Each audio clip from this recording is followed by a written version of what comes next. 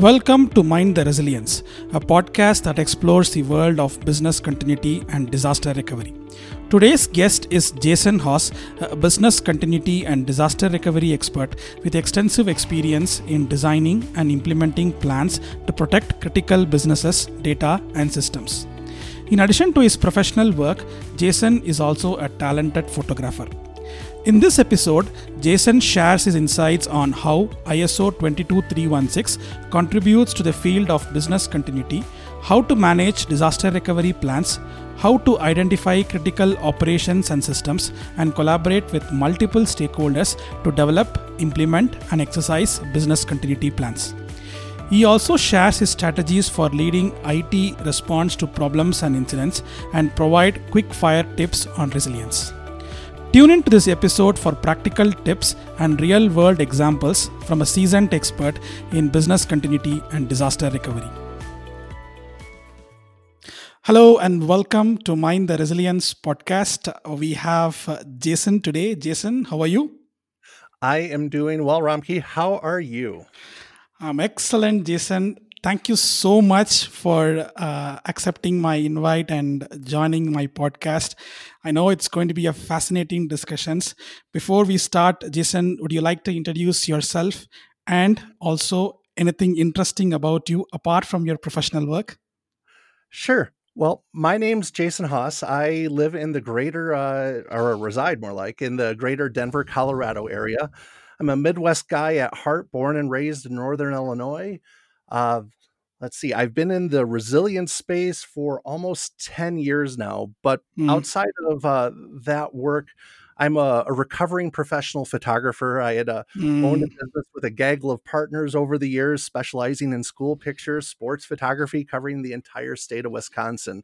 mm. Fascinating career that is what brought me out to Colorado and allowed Yeah. me to practice personal resilience as I was trying to acquire a business out here. And unfortunately, the poison pill clause was invoked and no more opportunity there. So just simply had to pivot. And that's where I found my next career in the resilience space. Okay. Well, I think we should have a separate podcast for your photography skills. I think that will be really interesting to talk about, Jason. But that's for another, podcast and another session. But just wanted to ask you, how did you ended up in the business continuity? Is that something like you transition, you wanted to move to the business continuity space, or it's just an opportunity that came in and then you moved? How did it all happen for you? A bit of it was opportunity and personal resilience and dumb luck, right place at the right time.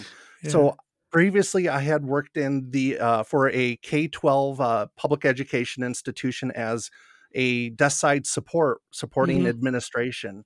And one of the executive directors had noticed a tack that I had around it in developing relationships with the end users to understand how they interacted and used or abused technology. Okay. And he had an opportunity open up for business continuity and disaster recovery in the organization. And he loved the relationship building aspect. So he had encouraged me to apply for it. Little did he know that, well, the job board at pretty much any place that I work is one of my favorite places to visit because it's my future opportunities. I Okay. had seen it, and out of personal resilience, I saw the pay scale, and that was really, really exciting to me, going, wow, I can actually make a living. Yeah. And as I was reading through that job description, it's just like business continuity, disaster recovery. I've been doing this all my life. So I happily applied and was selected to go through the interview process. And Mhm. luckily enough, I was awarded the role. Yeah. And part of the personal resilience with that role, it was 30 minutes before my final interview with the panel. And I was notified that I had been exposed to COVID. This was very early Oh. on in the pandemic, just like a couple of months in, not a lot of information. Mm. So I collectively lost my brain going, what should I do? What do I need to do? Mm. And do I cancel this interview? It was a Zoom based interview. And I took a deep breath Mm. and reset myself and just went forward with the interview, didn't tell anyone. And apparently they liked it enough where I was awarded the role and I Superb. entered in the world of business continuity and disaster recovery. Yeah. And it's been pretty darn interesting ever since. Yeah. They can't hide your interest on business continuity. Even though you are down with COVID, nobody can stop you entering into the world of business continuity and disaster recovery, Jason. Well done. Okay. Jason, we are going to discuss a lot of things today. I want to start our conversations with something unique that you have done recently. Um, on the ISO committee and standards, right? So, can you tell me about your experience as a business continuity expert and your work on ISO committee to update the standards? Like, how did you become interested basically first in BCP and disaster recovery, and your involvement in the ISO committee to update the standards? What impact this work has at the industry, and can you elaborate more and tell to my audience about this? Right. Well, the ISO committee that I'm part of is the ISO 22316 Mm-hmm. Committee for Security and Resilience. And through some of my certifications with an organization called ICOR, they're one of the members on a lot of the ISO committees, and they had a call for action from their members of, does anybody want to participate in one of these ISO forums as a work group expert? And Mm, I raised my hand, and I wanted to be involved with that. And I yes. had reached out to those stakeholders in ICOR, and they accepted me as a work group 2 expert for business continuity to help inform the 22316 Hmm. framework. And what I love about this is, one, if I'm going to follow any framework, it's really nice to have skin in the game, Yes. to have the ability to work within those ISO languages that can be um, vague or very strict at times, is how it guides us in our best Yes. practices in the industry. Um, Unfortunately, I entered into this particular ISO committee pretty late in the game. I've only attended a Hmm. couple of meetings, and I haven't had a great opportunity to dive deep. But the little bit that I have done, it's a great group of professionals who are committed to the Mm, mission of resilience and improving our standards for the benefit of all. And I'm looking forward, after we complete the summer recess session, to really mm, immersing myself into the standard, and hopefully helping identify some of those key principles, attributes, as well as helping clarify yeah. some of the language in ISO. That is one of my goals. So I'm using my summer to read through the entire 22316 Yeah. standard, so I have a greater understanding of it and how Sure. it applies to what I do. Sure, no problem.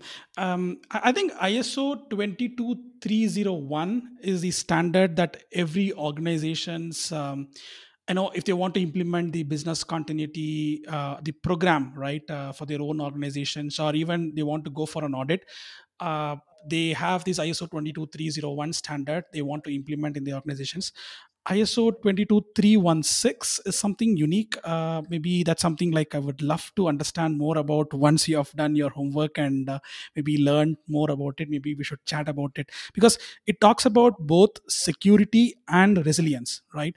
And 22301 is more into only the business continuity management, right? So what are all the steps that is required to build a business continuity plan, the risk assessments and everything, right? But here more into security and resilience, so there should be some level of differentiations. I would, again, as I told, maybe once it is out or once you have done something, maybe we should have a chat again and then find out what extra that we can learn from these ISO standards, Jason, right? I would absolutely love that. And just to talk briefly about like the 22316 as well as the Hmm. 22301 standards, definitely 22301 is the guiding standard for business Yes. continuity, specifically the 2019 iteration of it. Correct. And if your organization is being audited or aligning to continuity, that is definitely one of the Correct. primary frameworks to follow.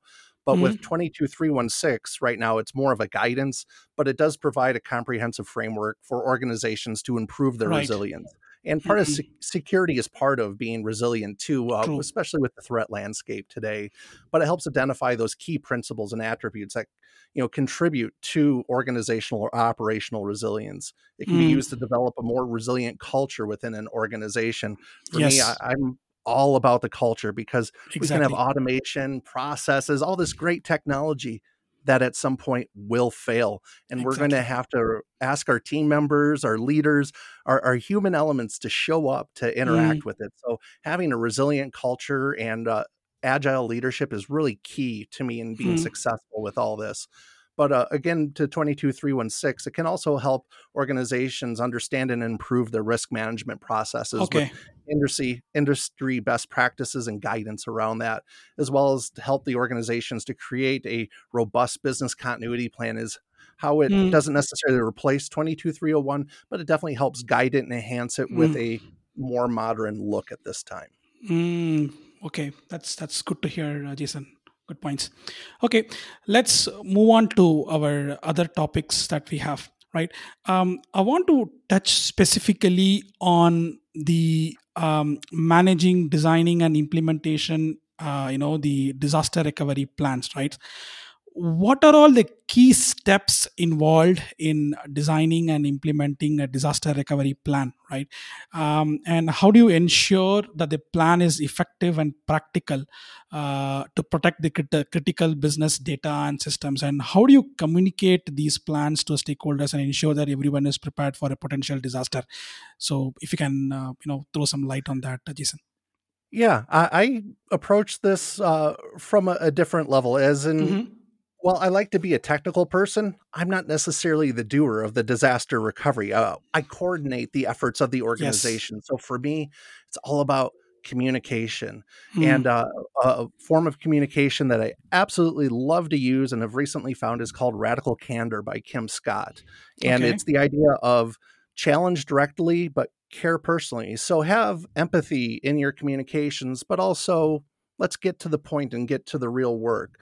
So for me, under radical candor, it involves I need to identify those key teams that own that technology and work with them to make sure that they have proper work instructions and playbooks for restoration of technology, because it's never if technology it's going when it's going to it's never if technology will fail, it's always when technology will fail. That Yeah. sounds much better. Um, so we work with our different application owners and critical Mm, processes that we identified through our business impact analysis. mm, And we work with them to make sure those due diligence and best practices are in place, that we have proper backup and recovery, that our RPOs, RTOs, MTDs can all be reasonably met uh, mm, with the expectation of our company doesn't meet the SLAs that we have with external vendors, as well as our operational level agreements with ourselves. mm, And so I coordinate and orchestrate with those team members, those departments, and those third parties on making sure that disaster recovery testing is being performed at the intervals that the business has accepted, to ensure that the testing is more meaningful than just check the box compliance. yeah. Sometimes I hate to admit it, you have to do check the box compliance to move Hmm. things forward, but it's always important that you loop back to create more meaningful tests. So I'm working with our third party partners and stakeholders to see how we can integrate more meaningful DR tests. It's one thing when Mm, we fail over an application or service and test it. It's another thing of when we fail it over to see what's that impact look like to our customers. How does yeah. their interaction work? Can it work through their internal connection methods, remote connection methods? What does it look like to the customer? Mm, And we're building to the point where I would love to get to doing DR failure during business hours to see what impact this has like on the customer, because disaster recovery events are simply never convenient. They will happen when they mm, happen, and it's not something that you can schedule. But there's also that risk appetite and tolerance of the business for disruption, as well as we try to move all the good work forward. So the long-winded answer to your question is yeah. I coordinate and communicate with the stakeholders to make sure due diligence Mm, documents are there, that we have things properly coordinated and documented, and that all stakeholders and interested parties are aware of the process, yeah. while firmly believing in continuous improvement, knowing that we can always do better. Well done. Good points, Jason. Just to add whatever you have told, from my perspective, what we also do is have a scheduled calendar in place, like for our critical application disaster recovery testing, right? Like we work with our business partners as well as with our vendors and our stakeholders to find out what is the best schedule for our DR test for the entire year. So having that plan in place will give some level of cushion for us. You interestingly, you said that like you do testing during the business days. Do you get outage approvals, or is it something like a different testing that you do? Like you do some uh, real world disaster recovery testing, or like is it something different, Jason? Uh, Well, right now we're in the process of data center migration. So in Okay. theory, I should have only 2 data centers, but right now I have 4. So this does provide me some opportunity as we push services between data centers to do real time failover for those instances. Now, being in the fintech space and the way we work with credit unions, our partners and our customers, and understandably so, have little tolerance for outage. Yeah. A great way to get to social unrest is to stop people from accessing their capital. So we are very sensitive and cautious to that. It is Yeah. something that the conversation has started with our leadership to Hmm. understand their risk appetite and tolerance Yeah. to it, as well as working with our partners on it. So while it's something that we're not purposefully doing actively right now, it is something that we are aggressively working Right. toward. And with our data center migrations, some of that work is just enabled during the normal day, or as we have incidents that may pop up during the day, Yeah. sometimes an unplanned failover, and we see how our workaround instructions and playbooks work for restoring services. Exactly. Exactly. See, it's a balance, right? Like not all businesses are going to give you the outage approval to conduct a live DR testing. So, but some you can do it depending upon the criticality of the applications or the infrastructures that we have. So it's a balance, right? So if we can do it during the live business day, that will increase the resiliency of our applications or the infrastructures, having a robust resiliency in place, because that is going to test exactly your DR environment on a live, working day. But doing on a weekend or maybe on an off business hours, it's less resilient. But you can test it and then maybe improve your maturity to a level where at least you can at least test some of the core modules within the the applications to ensure that those are working fine with limited set of users. So it's always a balance, and it's up to the DR coordinators like us to find out what is the balance is, and then maybe take it forward from there. Yeah, just my I points. couldn't, yeah, I couldn't agree more with you on that, Ramki. It's about judging that risk appetite and Sure. tolerance of leadership for allowing us to do more meaningful and interactive DR tests. But it's also riding that knife's edge sometimes of a Sure. resume generating event, which ideally none of us want to incur. Yeah. So it's always a work in progress, and it always starts with a great conversation and just working through with partners on this. Because at some point, we won't have the opportunity to do this in a planned Yes. testing environment, and it'll just be a live fire exercise with high stakes. Yeah. So I would rather do it under a controlled environment initially, build up that True. resilience and that trust amongst stakeholders, and work towards a much more meaningful and impactful, in a good way, DR exercise. Okay, Jason. So I want to ask you the next topic that I want to discuss with you. So, can you share some examples of critical operations and systems that are core to continuous business operations in the event of a disruptions, and how do you conduct the risk analysis to identify them? Can you share some thoughts on that? Of course. As I touched on briefly in the last question, I work in fintech, and we're the IT services we're a credit union service organization. So we provide IT services to credit unions. So people's net worth and operating capital are a table in a database. When disrupted anywhere in the chain of operations, the impacts are immediate and real. This is how we get to social unrest. Tying the human element and impact of the disruption together enables me to work with groups to create risk identification and mitigation strategies, knowing that the core um, applicate or the core database that holds people's net worth and handles all the financial information and transactions together. Well, that's a pretty big item, and it's got a lot of risk associated. And this helps me cement the relationship between Hmm. stakeholders and risk. Yeah. So I kind of paint it as in, what would mom think if you bricked her bank account? If mom or dad or whomever, maybe a loved one, didn't have access to their financial means. Hmm. And really, I never want to find out.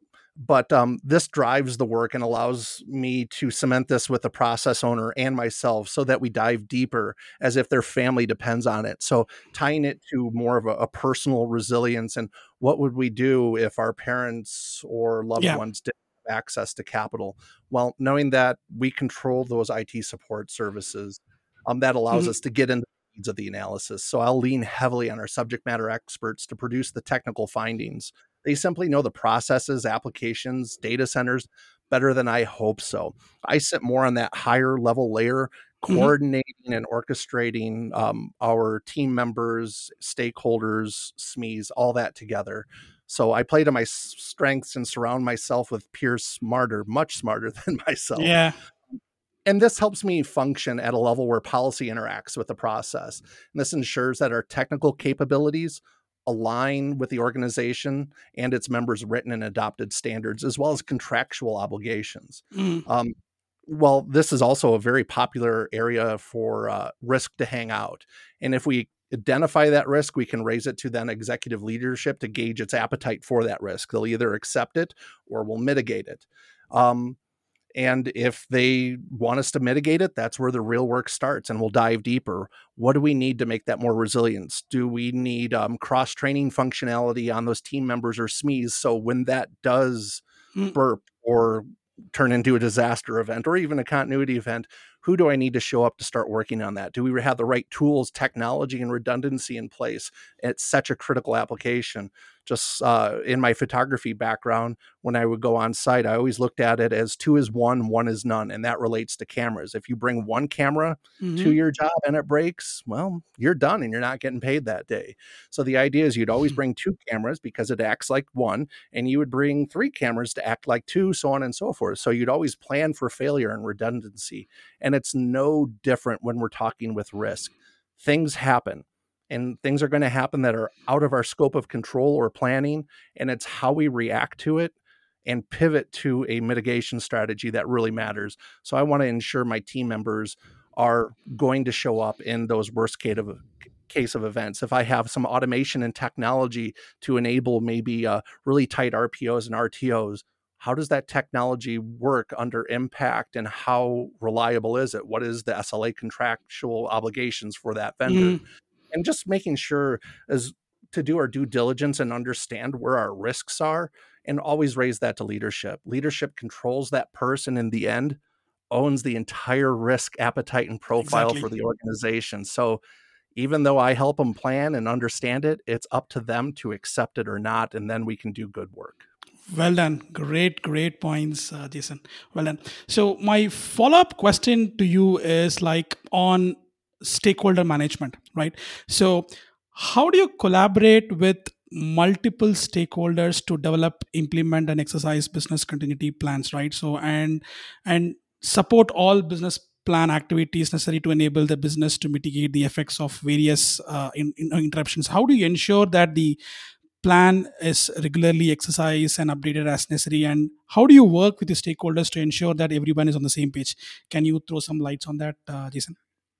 Yeah, and for me, it's as with a lot of business continuity, it's key to have leadership buy-in, because Hmm. this is True. something that needs to come from top down, not bottom up.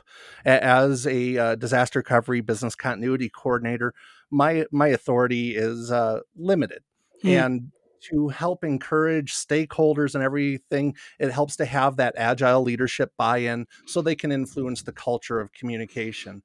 And this Yeah. buy-in can really help unstick things like stakeholder avoidance. Hmm. Sometimes as we try to gather so many people together, it's like herding cats. And it can be a really, really challenge just to get everyone to show up at the table and have a meaningful conversation. But with leadership buy-in, they can help remove some of those roadblocks, enable the culture of being transparent and owning problems and working through them. I also leverage a thing called tactical empathy, Hmm. which, thank you, Chris Voss, of Never Split the Difference. It's a great book. You should read it. And Okay. this enables the acknowledgement and validation of other person's feelings. So that allows me to build rapport by showing that you care. And it's not just showing that you care, it's also meaning it. Otherwise, it's just really empty and surfacey. Mm, And this helps lower barriers or resistance to any type of change or enabling challenging conversations. So, in our roles as resilience professionals, we can get into the weeds and find areas of gray and shine a light on them. mm, And we can ask the team members to do more work, which is always a challenge. We're yeah. always Everyone's always so busy and Mm, overtasked. And as a resilience professional, we constantly ask more people to do work. And this can be a significant challenge with some organizations and some organizational cultures. And again, I just bring it all back to leadership buy-in, mm, because if you have buy-in from the leadership, they can help influence the culture, which can remove some of those roadblocks to yeah. enable these conversations. Sure, you touched upon a lot of important points, Jason. Because like again, my perspective here is that like right, um, there are so many departments that are working in silos within the organization, right? As a business continuity, expert or a consultant, we have a good bird's eye view of our entire business, right? We sit at the top where we get to know the products and services that the company offers, right? And we do the business impact analysis, the risk assessments that for the multiple services that the company provides. And we have a lot of data with us, right? Unfortunately, these data are not being shared, or like I would say that shared in the sense like there'll be a lot of value if we can share these different informations with multiple different departments and stakeholders. Say for example, risk management, right? They do their own analysis of what are the internal and the external risks. Maybe the business impact analysis can be some kind of an input that can go into another team as well. And we foster these kind of communications by doing or having those conversations across the team, right? Not only within the business continuity or within the stakeholders, but across the different teams, so that we bring the value out of it and then ensure that the organizations are much more resilient, right? So it's very important to have constant interactions on what other team are doing it, and then ensuring that the data is also passed across to other teams, so that we have those good conversations and build a resilient resilient organizations for the entire company. So just my point of view on exactly how it can span out with And, good stakeholder management. right, and that is a great point of view as well. It's about communicating widely and being transparent in your Yeah, communications, so everyone knows the others, so we're not sure. rehashing conversations that have happened, and we're using people's time wisely. It's one Exactly. of my biggest fears in resilience of people look at going, "Ugh, it's another Yeah, BIA," or, "Ugh, I gotta go do this." No, no, that's not the intention. I want people to be excited about this. One of the things I like to bake this into everyday conversations is things always fail. We have yeah, trouble in personal and professional lives, and it's going to happen. It's what we do about it that really matters. So exactly. when we're engaging in these conversations, it's like, how are you going to show up in the time that matters? How about we talk about it now while we have the cycles, compared to doing it in crisis mode? Because once we're in crisis, it's simply too late. Exactly. Good points. Good points. Okay, let's move our conversation, Jason. Can you share some insights on how you lead IT response to mitigating major problems and incidents, right? So, how do you coordinate the response efforts with different stakeholders and parties and provide a high level updates to multiple leadership channels, right? So, what are the key strategies that you use to lead these IT responses, and how do you coordinate between again the different stakeholders? We already talked about stakeholder management and communication. So, how uh, the coordination happens between the different stakeholders during your IT response and IT incident management? If you can please talk about that. Oh, for sure. And this is one of my favorite areas to focus on. Um, and after I have my moment of, uh-oh, Yeah, and collect myself, then it all starts with communication. A former peer instilled in me that we must understand the event before we start solutioning. Otherwise, we're simply going to waste time. So for me, it's about getting the right people to the table at the right time to have that right conversation. And that yes, looks like, first thing I do is I get leadership on a bridge. Okay, leadership, this is what we're experiencing. while also then getting the technical teams up. Okay, technical teams, this is what we are experiencing. This is the incident that's logged, or the problem ticket, or the critical event, or whatever it is, however it's logged. These are the facts that we have in front of us. These are the people who are impacted. And these are the potential, what we believe to be Mm. the impacted applications or services. And we start with that. We're just going through communication, doing our due diligence check to make sure we're always rooted in facts and not assumptions. Um, and which is ironic because as continuity and disaster, we base a lot of our work around assumptions. True. Um, but in the case of actually responding to an event, there's facts in front of us as much as there can be, and we just need to peel that onion. So if we show up with answers instead of questions, we'll waste time, potentially worsen Mhm. the event or prolong the event.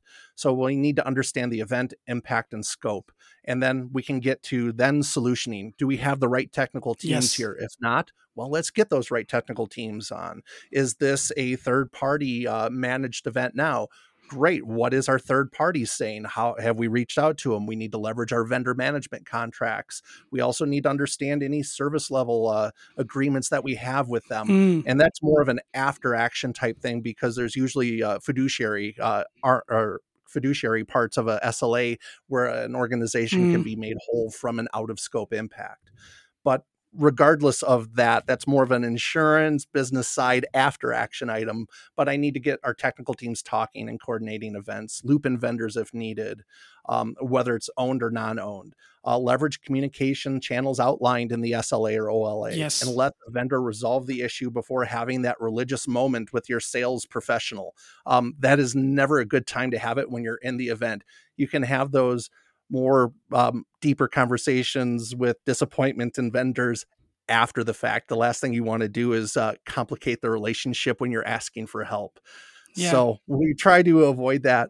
Also, interested parties are really important in this too. Like we have our credit unions and other Mhm. credit union service organizations that we support.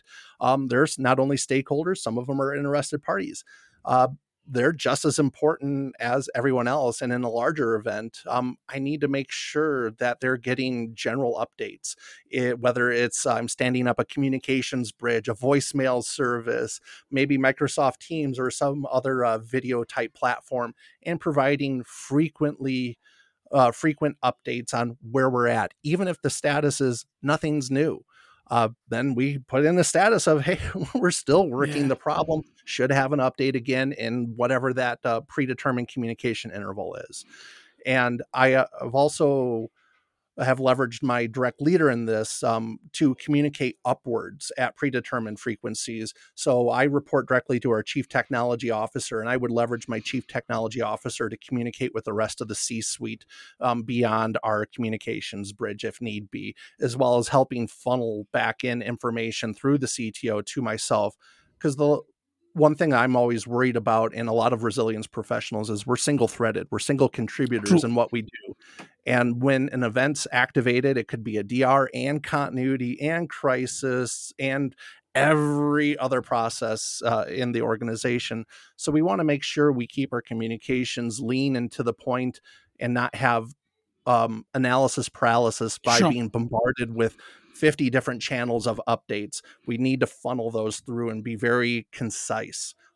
So for the most part, it's again a theme here. It's all about communication Yeah. and organizing that communication, because if everyone's in at least in the know or updated, it'll help mitigate panic. True. Because when people get in that fight or flight stage, all bets are off. Exactly. No, you gave a good picture about the incident management processes. In case of an incident, what is required, what teams are required, how do we engage with our senior management, how do we respond to it. You did a good job on explaining each and every single piece of things that has to be taken care of to be taken care of during the actual incidents, Jason. So good points on that. Okay, I'm going to touch upon your favorite topic, I believe, which is that you are a photographer, right? So I want to relate that with business continuity and disaster recovery because this podcast is all about that. As a photographer, how has your experience in the field contributed to your work in business continuity and disaster recovery? So again, it's your passion, I believe. So how do you balance the both? And if someone is in your similar situation, like you having their own hobbies, right? So how can they ensure that the hobbies are also being taken care of, also being a resiliency consultant? So any thoughts on that from your side, Jason? Yes, and this one I've in my previous profession as a photographer, I was a location photographer. So Okay. I go to where the work is. People don't necessarily come to me. And it Hmm. can be absolutely disastrous and disappointing when things break or if you forget something. Yeah. So think of these one off events like a wedding. Yes. You forget your camera on that type of critical day. Well, you got a problem and most likely a lawsuit on your hands. So Yes. the idea is you create those strategies of, Sure. I'm going to forget something. Something's going to break. Something just simply won't go right. Or Mm, in the case of weddings, you're dealing with high emotional stakes on that day correct. from the wedding party, whether it's a bridezilla or mom of the bride or just a groom. There's so much that you can experience. Yes. Um, and it's all about coming in with an open mind Mm, of, you just sometimes have to roll with the event, especially with weddings. You can try to script it out as much as you can, but things are going to happen. And I think of my own wedding on that day, and my my wife's mother, my mother-in-law, unfortunately had a massive stroke on the day of the wedding and had wow. to go to the ER. So the mother of the bride was no longer able to attend, and this was probably a good 10-15 minutes before we're ready to walk down the aisle. Wow. So what do? Well, there's nothing that you can Accept. do. You can't control the situation. The fact is, you're not going to be able to rush to the ER and help. So what you can do, and what I believe my mother-in-law would have wanted, is for us just to continue to the best Mm, of our ability and to think about things more critically when we have the cycles and the emotional bandwidth to do so. sure. So control what you can control, let go of the things you can't. And that's very similar with photography. As you're dealing with people and emotional Yeah. situations and everything, control what you can, let go what you can't.